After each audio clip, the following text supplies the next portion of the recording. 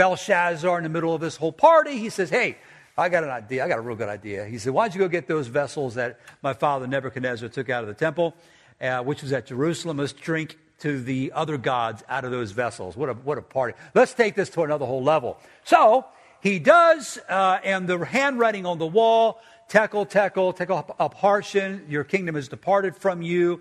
The hand that wrote on the wall, there was nothing attached to the hand. The Bible says the king began to have his knees smote one against another. Okay, so we have his knees knocking. The joints of his loins were loosed. I don't know exactly what all that means, but it sounds pretty messy. And so he wants to know what this message on the wall is. It cannot be interpreted. So he brings Daniel in. Daniel begins to interpret this dream for Belshazzar. And he says something in this interpretation of this message that is worthy of our understanding in terms of how God works in developing nations. Watch what it says in verse 18. O thou king, the most high God gave Nebuchadnezzar, thy father, a kingdom and majesty and glory and honor. And for the majesty he gave him all people, listen to this, all people, nations, and languages trembled and feared before him. So whatever Nebuchadnezzar, the grandfather or the father of Belshazzar had, it was given to him by God. He says Nebuchadnezzar was given all people, languages, and kindred. They were given to him. They trembled before him. So can we say this, that God gave Nebuchadnezzar the kingdom of Babylon? In fact, the Bible says that Nebuchadnezzar was God's servant. Even though he was a pagan king. And God raised Nebuchadnezzar up to bring affliction to the southern kingdom of Israel and brought them into captivity in 586 BC. God did that. God allowed that. God raised them up. You all with me so far this morning? I'm asking a question.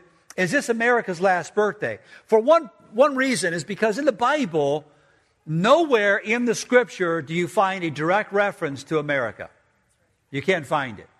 I've studied from cover to cover this book, and you cannot find a direct reference to America as we know it today.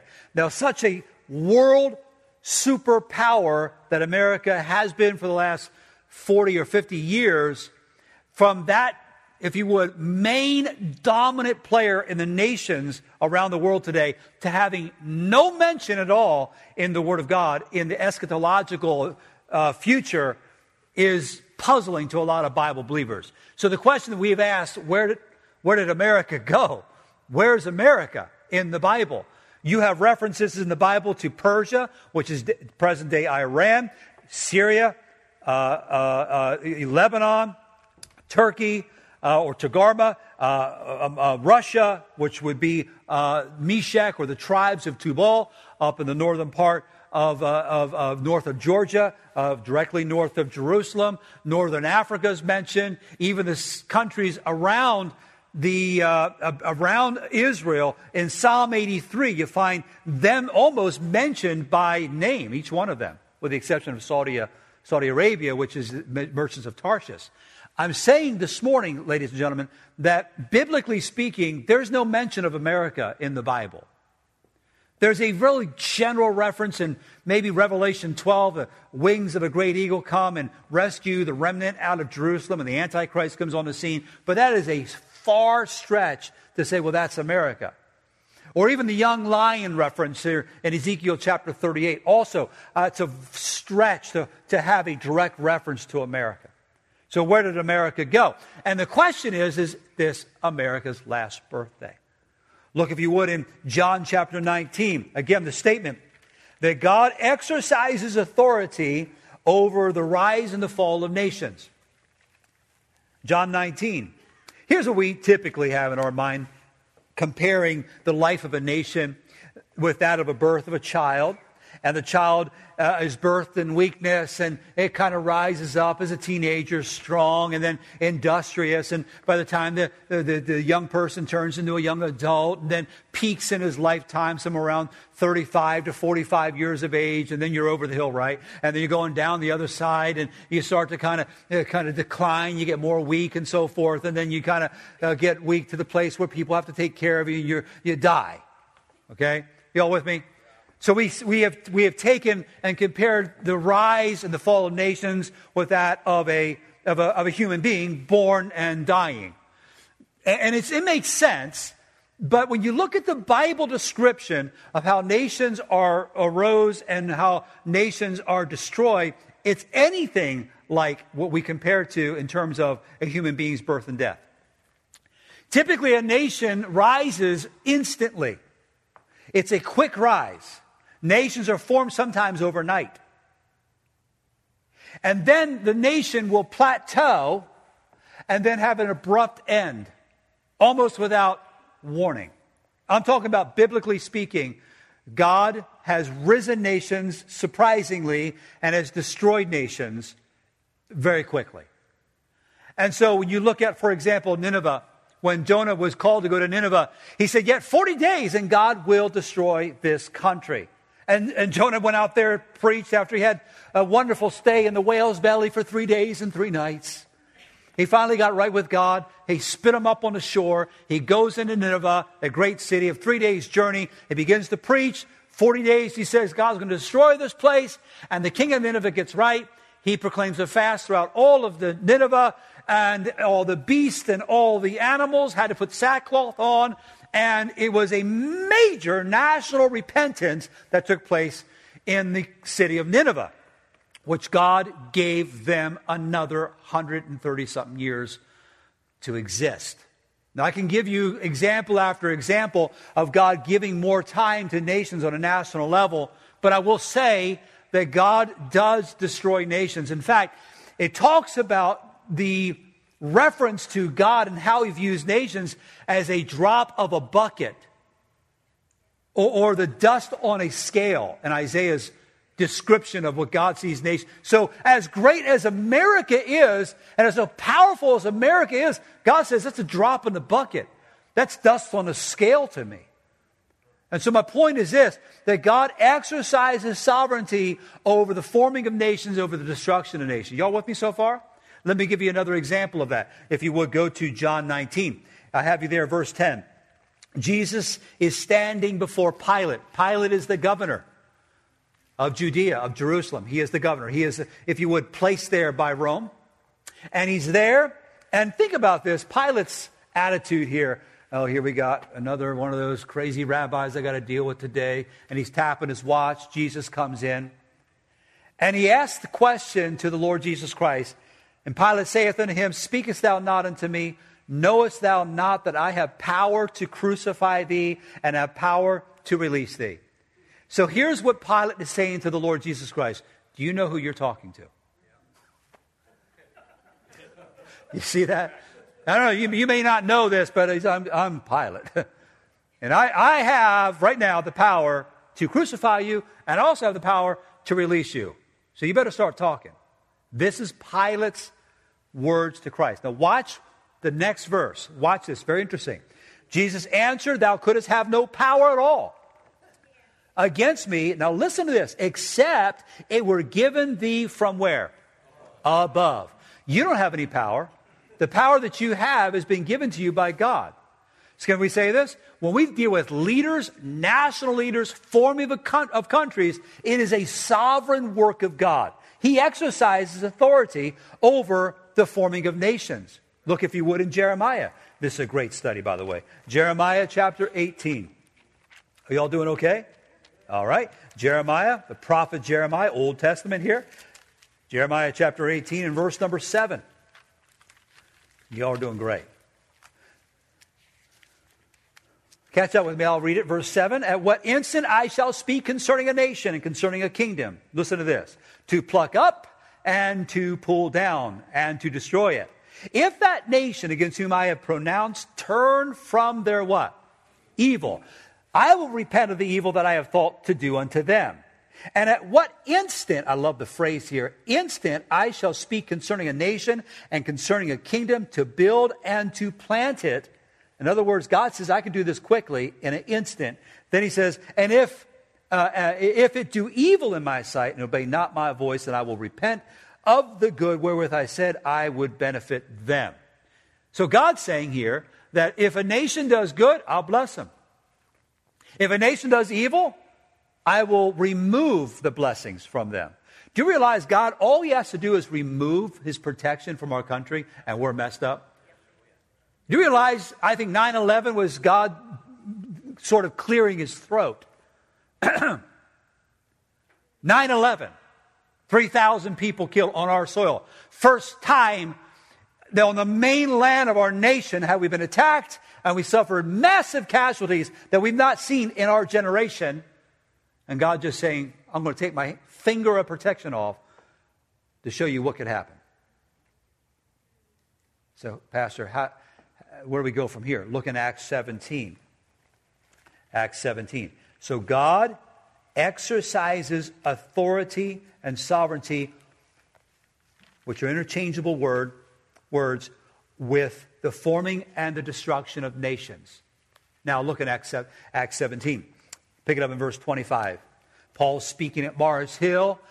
He's speaking to the Athenians there, and he's speaking to them about the unknown God that they cannot figure out. Now, I'm not going to unpack the whole sermon that he's bringing here, but verse 25 says, speaking about God, neither is worship with men's hands as though he needed anything, seeing he liveth he giveth to all life and breath and all things.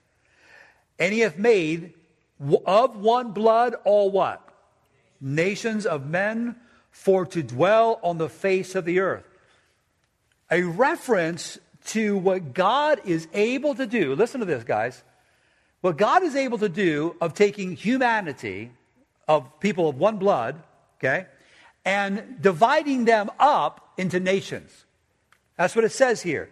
Made of one blood all nations of the men for to dwell on the face of the earth. Now listen to this. And hath determined the times beforehand. So in addition to God being able to take all humanity, divide them up into nations, he's also determined the times that those nations will exist.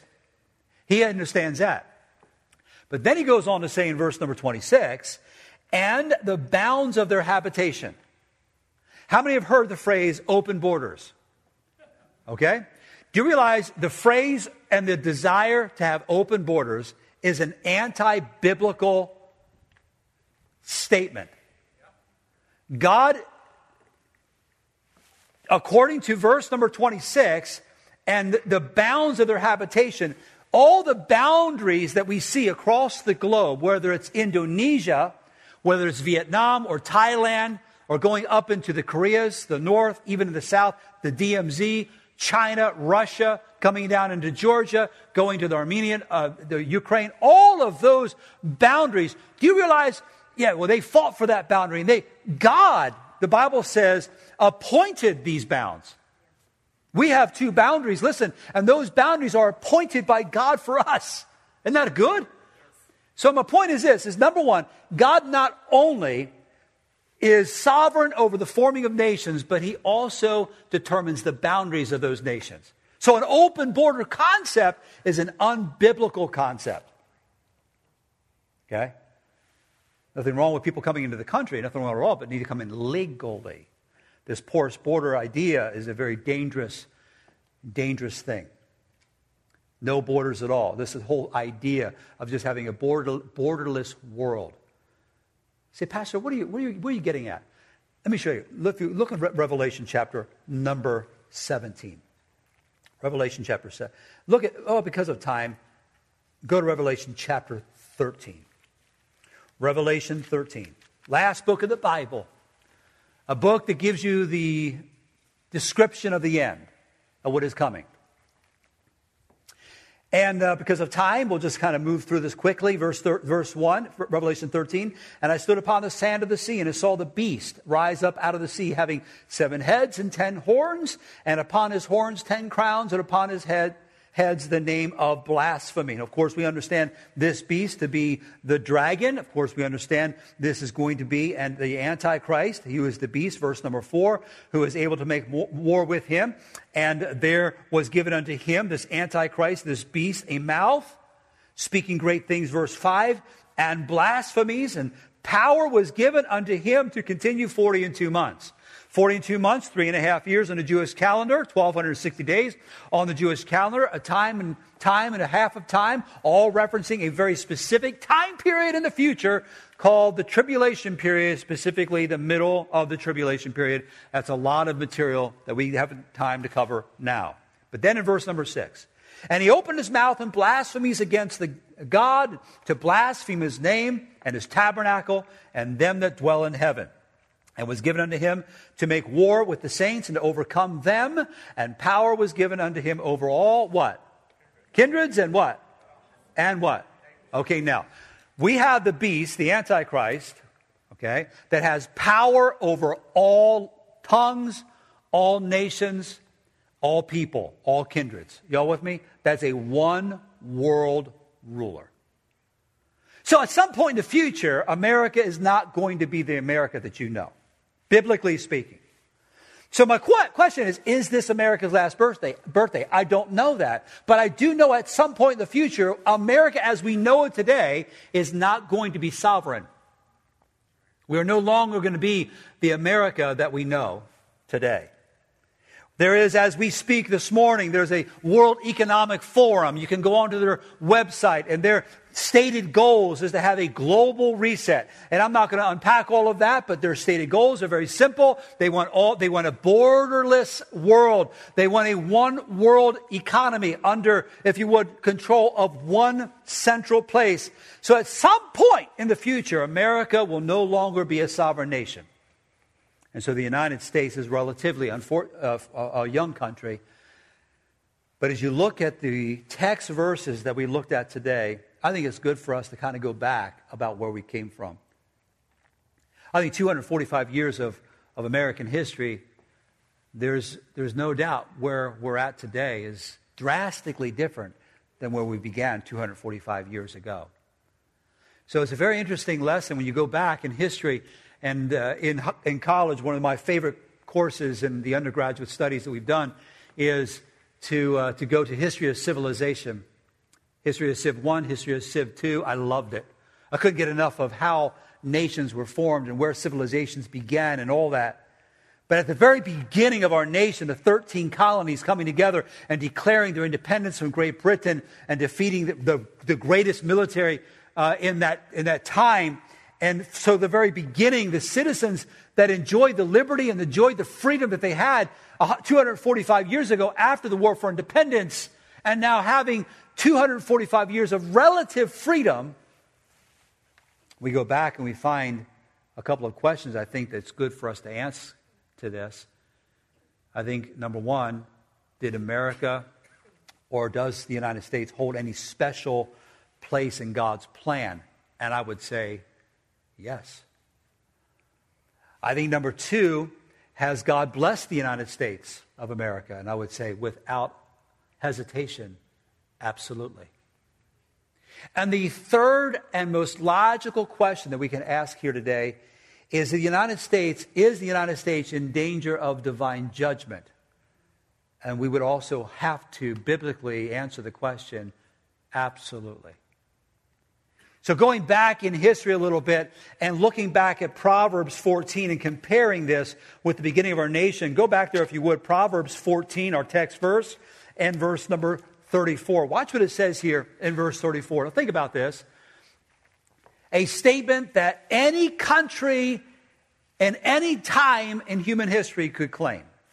This is not just to Israel. This is not just to one country. This is a blanket promise that any country can follow. Now that's what it says. Righteousness exalteth a what? A nation. And so righteousness among any group of people, whether it's a church or a family, there is a benefit to that. The benefit of righteousness is an exalting, if you would, or a lifting up. Righteousness is understood in this verse to mean that if a group of people or a nation gets together and they desire righteousness, the benefit is exalting. What is righteousness? Basically a purity of heart and rectitude of life, conformity of heart and life to divine law. Divine law. What does that mean? That means when a people, a family, an individual, a church, a country says that we believe that there is a divine standard or divine law. Rectitude is the one or the desire to align your life up with the divine law. That's rectitude.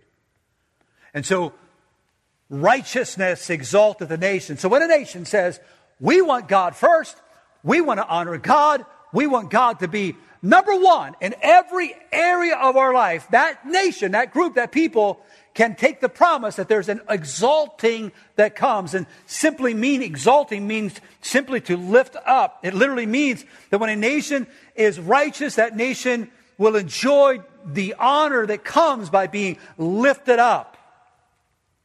And as you know, our nation was formed in the very beginning, before the Declaration, before the War for Independence. These shores across Massachusetts were filled with people that wanted to honor God. In 1620, the Mayflower Compact, and you could disagree with the Puritans, and I do. I have fundamental disagreements in their theology, but I do agree with their idea and their desire to honor God. I do. I do not believe in a state church as they did. But they wanted freedom of religion. They wanted freedom to worship God from the dip, and they created another state church in Massachusetts. But aside from their zealousness to create a culture that was so tight to honor God, here's what they said: having undertaken for the glory of God and for the advancement of the Christian faith, do solemnly and mutually in the presence of God covenant and combine ourselves together. And the letter that is written here is that we are here for the glory of God and for the advancement of the gospel of the Lord Jesus Christ. That's how it started. You fast forward that 23 years later to the New England Confederation. And the New England Confederation in 1643 stated this: whereas we all came into these parts with one and the same end and aim, namely to advance the kingdom of our Lord Jesus Christ and to enjoy the liberties of the gospel in purity and peace. America was founded by men and women that acknowledged God as supreme ruler over everything. They were looking for religious freedom. They were looking to be able to come together. They weren't all fundamental Baptists. They weren't all Baptists. I understand that. But I'm saying that they all seemed to acknowledge that God was to be glorified. You fast forward that clock to 1776 on July 4th, 245 years ago from today. The prologue said, in the Constitution, and as you know these words, we hold these truths to be self-evident, that all men were created equal and are endowed by their Creator with certain unalienable rights, that among them are life, liberty, and the pursuit of happiness. And so they acknowledged that there's certain unalienable life, liberty, is unable to be taken away, is given to them from the divine, and cannot be taken away from man. And it does not come from human government. They understood that. A reference to God. You go down in that same document, you'll find here that and to secure and to protect these rights, governments are instituted among men. What they're saying is, we want the form of government whose job is to protect and to guard what the Creator has given each one of us. That's what government was for. And they understood that. They made references to God as the supreme judge of the world.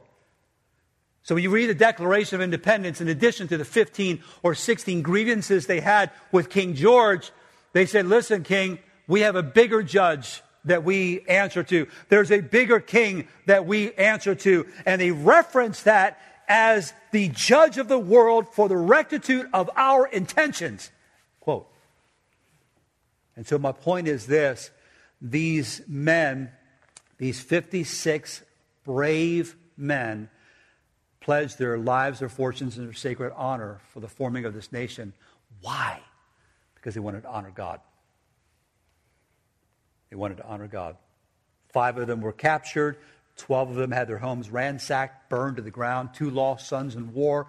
1 had 2 sons captured. 9 fought and died from their wounds or hardships of war. I can go on and on of the 56 signers of the Declaration. But what they believed about God is intriguing to us. Thomas McCain, you can go through what happened to him and his home. John Quincy Adams, who became the first president, became the president in 1821, here's what he said. Listen to these words. From the time of the Declaration of Independence, the American people were bound by the laws of God and the laws of the gospel of Jesus Christ, which they all acknowledge as the root of their conduct. We all came together to obey the word of God. John Quincy Adams. George Washington said, farewell address. Here's what he said. If they even attempt to remove religion from politics, it says, do not let anyone claim to tribute of American patriotism if they even attempt to remove religion from politics. Patrick Henry. I go on and on direct references to their belief in who God is.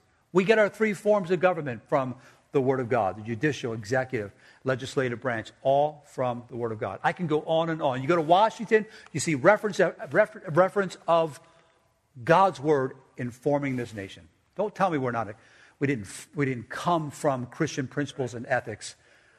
It's so far from the truth. Our history is a history of dependence on God. We would not be independent if we did not have dependence on God. Number two. America's dependence on God. Number 2, America's disobedience to God. Look at the rest part of this verse, the next part of this verse.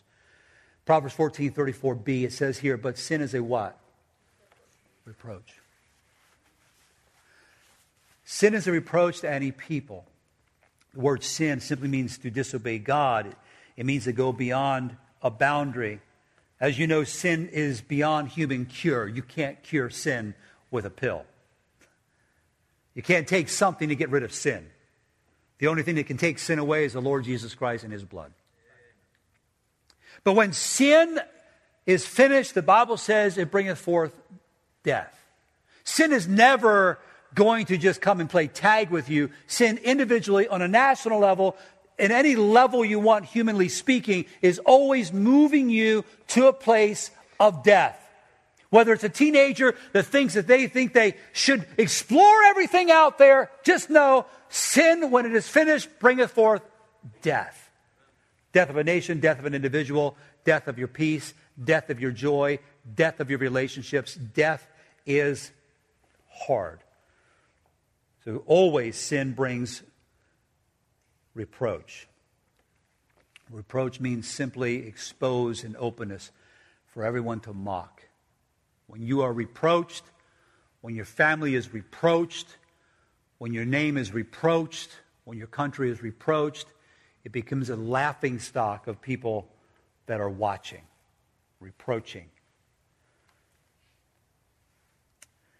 So there's been an amazing attempt to pull this whole country away from what we came from. October 12th, 1892, Columbus Day, there was an observation in public schools during that time. And Benjamin Harrison proclaimed the first use of the original Pledge of Allegiance. And it stated this: I pledge allegiance to my flag and to the republic for which it stands, one nation, indivisible, with liberty and justice for all. The words "my flag" were changed to the flag of the United States of America in 1924, during the Roaring '20s, so to speak. And then 1928, the stock market crash, and the subsequent 10 years of Great Depression, where there was very little to eat in this country. Some of the members of Cornerstone Baptist Church in years past would tell me, even locally, how difficult it was to be a little girl or a little boy during the Great Depression. And between the pledge being changed to the flag of the United States of America to when they put reference to God in that pledge in 1954, we had the rise of Nazi Germany. We have the massive casualties in World War II, not only American casualties, but world countries and our world casualties, bloodshed, death, polio disease taking children's lives. People wondering if their kids are going to die. It wasn't surprising in 1954. You know what? I think we better put something else in the pledge. And I want to say thank you to those who were alive in 1954, though you may not have had much to do with the decisions. But thank you, because it did say in 1954, added one nation under God. But 2010, the Ninth Circuit Court came up with a great idea that we don't need a nation under God, and it was an unconstitutional pledge. And many states right now will not pledge allegiance to the flag as stated in 1954. 1963, the Supreme Court said we don't need the prayer in the school. The next ruling, they said, let's take the Bibles out. Then they took the Ten Commandments off the walls of the schools and the public buildings. Later was ruled that student body could not pray at graduation. The court ruled that there is a certain segment in our society, namely the unborn children, that had no rights. We can abort them. And today, millions of aborted babies are being taken out of wombs. The safest place that should be in the world is the womb of a woman, is now becoming the most dangerous place. Children today in graduation, like Will and Colton, are going to be graduating next year, are going to have to be careful what they say about references to Jesus Christ. They're not allowed to pray. The Supreme Court legalized same-sex marriage in 2015. We have the rise of androgyny in our country, where a male doesn't know if he's a male, a female doesn't know if she's a female. Fifth graders are being pushed in their thinking of, am I a sex? What sex am I? We used to sing a George Strait song when I was a kid. All my exes live in Texas, and now all my exes had same-sex changes and all kinds of other crazy stuff that we have to listen to. Our churches have become places of shootings, and our society is rapidly declining. And so the point is this: how is reproaching a nation? What does it look like? Well, how about this? 1 in 2 marriages end in divorce. In 1960, 1 out of every 10 women in 1960 were the sole provider for the home. Now it's more than 2 out of 5.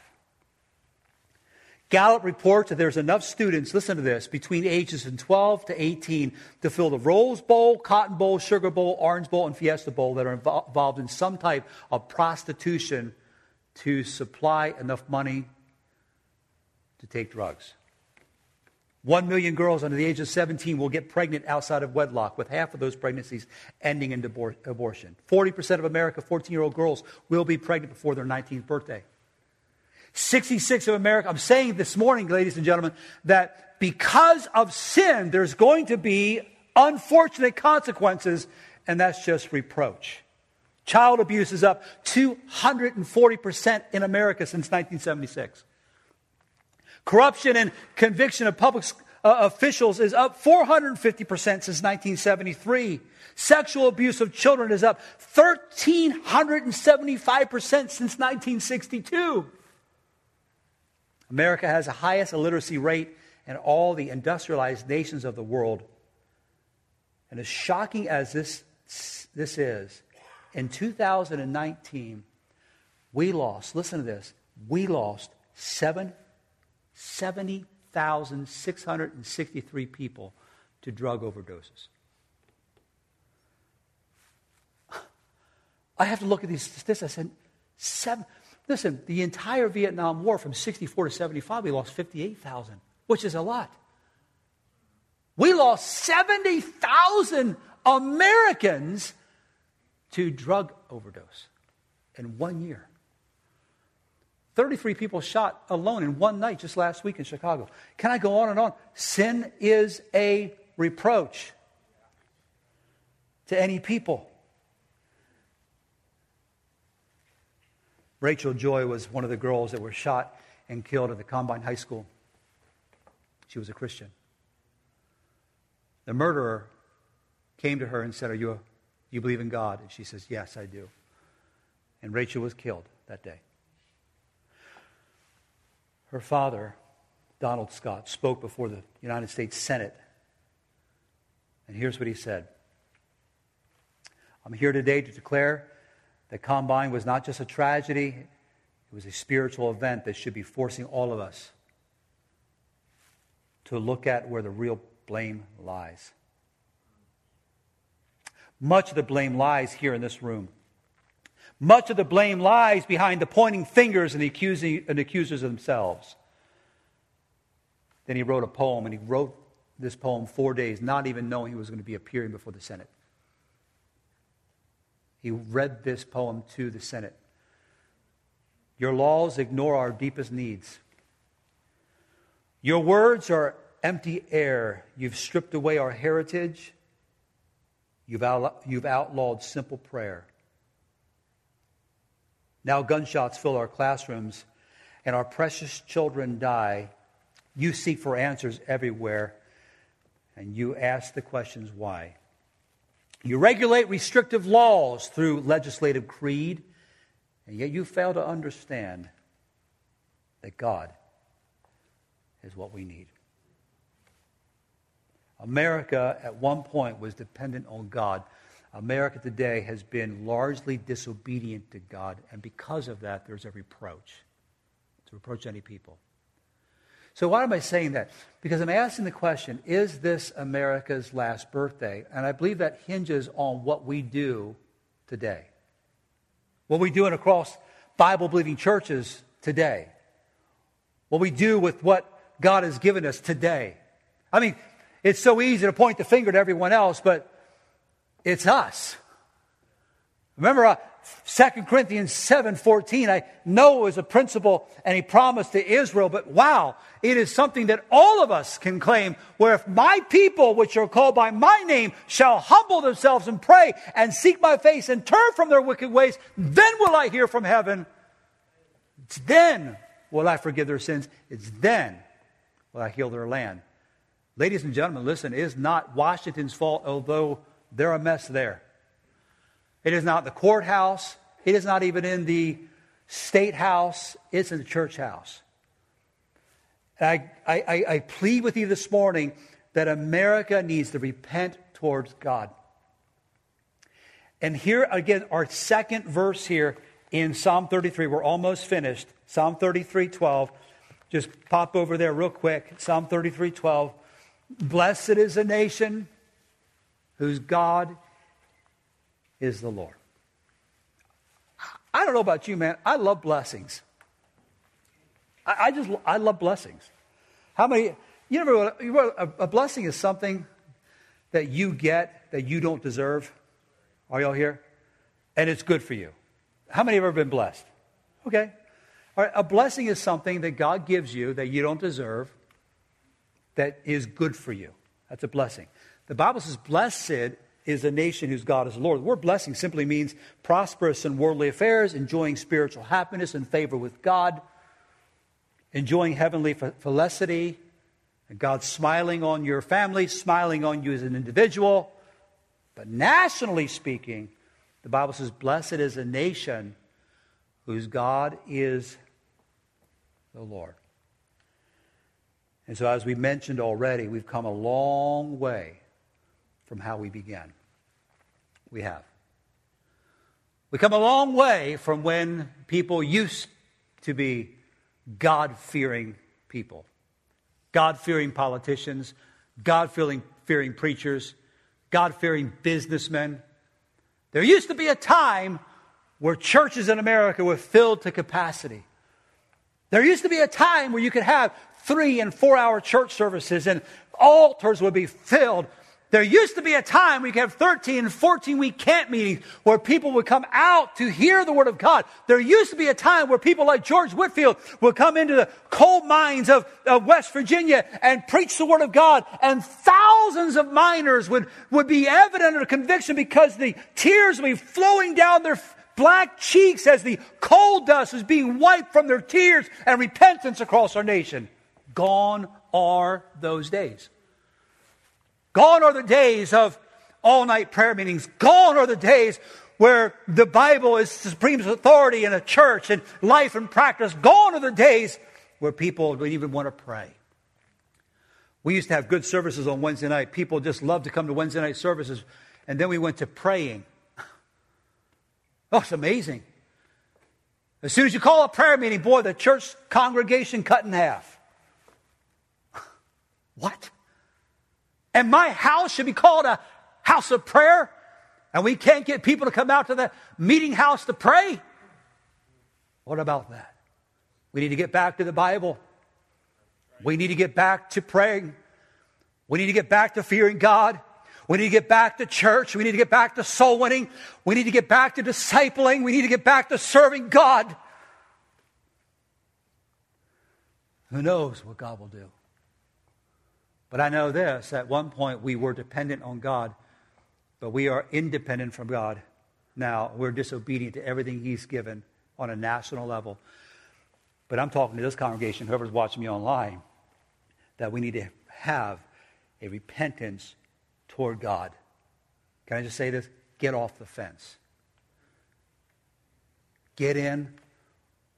Can I say this in a gracious way? Or get out. Say, Pastor, how could you say that? Because Jesus said it in the book of Revelation. That lukewarm, He says, I would spew thee out of my mouth. You get hot or you get cold, but don't stay lukewarm. I just can't make up my mind what I want to do. You better start serving God. You won't have a country. Is this America's last birthday? It's not about America being as we know it, continuing as we know it. I love to see that happen. We understand the kingdom is coming. We understand the Lord Jesus Christ is returning. We understand that there's a trumpet going to sound, and we which are alive and remain shall be caught up to meet the Lord in the air. There's a great time coming, and we're going to go into the kingdom. I'm excited about that, but I don't know when that is. It's a blessed hope. It can happen at any time. Before I finish this sentence, we could be gone. But where are you today spiritually? Don't tell me your excuses and don't give me all the, well, I got burned at this church and that person hurt me and she didn't shake my hand. The pastor walked right by me and I didn't get my Tupperware bowl back from the last potluck and no one ate my beans and all the other stuff that we use as excuses on why we leave church. And no one called me when I was sick and blah, blah, blah. Where are you with God right now? I could have all kinds of excuses, man. I really could. If there's any person that could have an excuse to drink, it would be a pastor. I agree with Tom Gang on that, man. You all with me?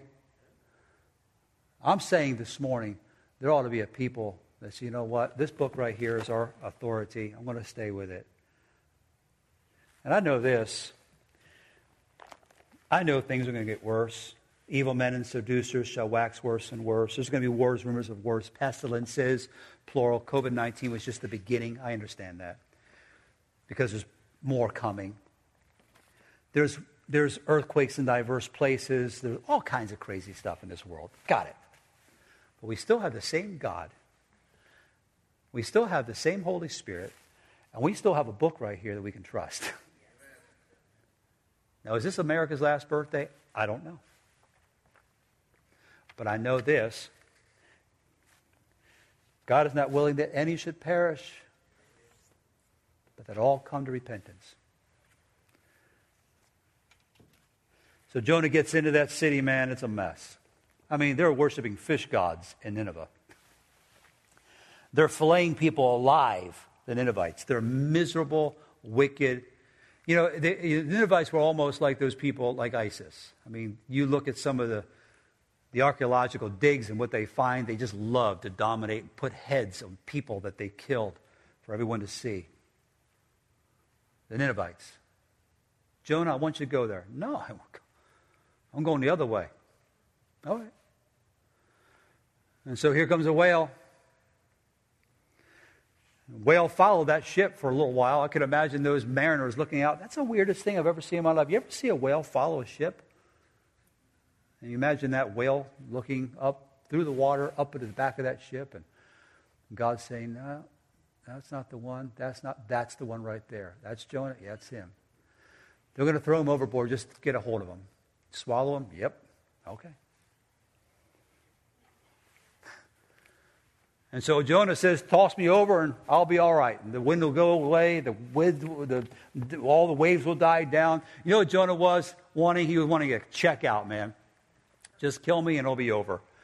1, 2, 3. Jonah say, I'm free. I'm going to die. Not so fast, Jonah. And so Willie the whale swallowed him and took him where he didn't want to go. And spit him up on the shores of Nineveh and begins to preach repentance. Now, listen, you think about the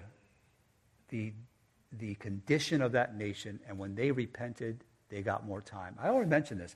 I'm saying this. I know we're in a mess. I understand that. But if our people, God's people, will be right, what could we see? It'll be a wonderful thing one day to see people lined up outside of the church wanting to come in to hear the Word of God. I heard of a revival one time, and I'm finishing, where they beat on the doors of the church because they wanted inside. They wanted to come into the house of God. You couldn't run them off. The next night they come back. You look at some of the revivals where 500 people show up out of nowhere to hear the Word of God. Some of you remember some of the sawdust meetings and the preaching of years past. Could we have that again? We could. It'd be nice to have the Holy Spirit work in a great way again. But is this America's last birthday? I don't know. But I would say this. If it started right here, a revival started right here, can God start with this church? Can God start with you? Can God start with your heart? Dad, can He start with your heart? Would you be a father that said, you know what? I'm putting God first.